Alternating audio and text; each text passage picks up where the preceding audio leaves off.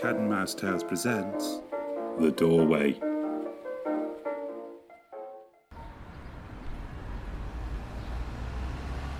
Excuse me, mate. You okay? Oh, sorry. What?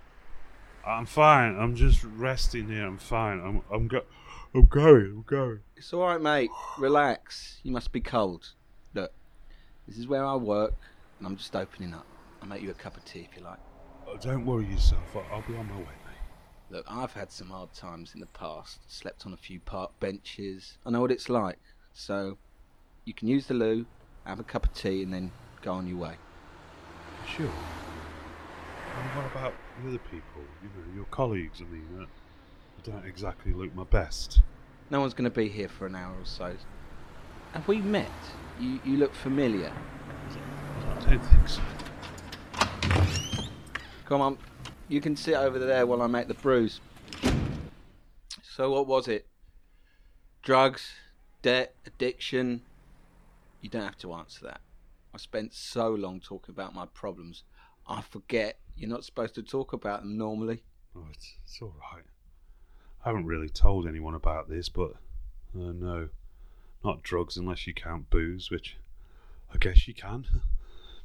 Well, I was working in a job, yes, obviously, and well, I did something with someone I shouldn't have, and I got fired. Then my wife found out, and I had to leave home. Yeah, I'm sorry to hear that. It's not so bad. I mean, I missed the job, but the relationship wasn't really working out. I still love her, I think. Hey, what is this place? I've lived round here for ages and never really noticed it. Yeah, that's kind of the point. We're a very low-key operation here, hush-hush. Oh, like a brothel? Well, yeah, kind of, but I prefer to call it a den of iniquity. What? Ask me no questions, and I will tell you no lies.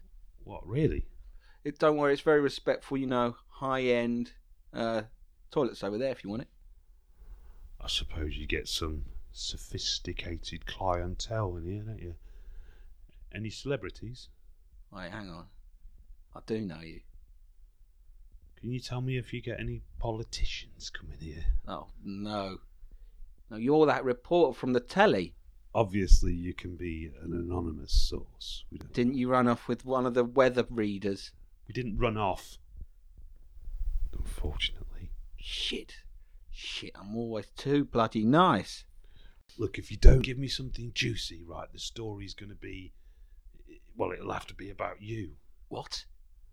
The face of the illegal brothel. You know, no. The face of the den of iniquity.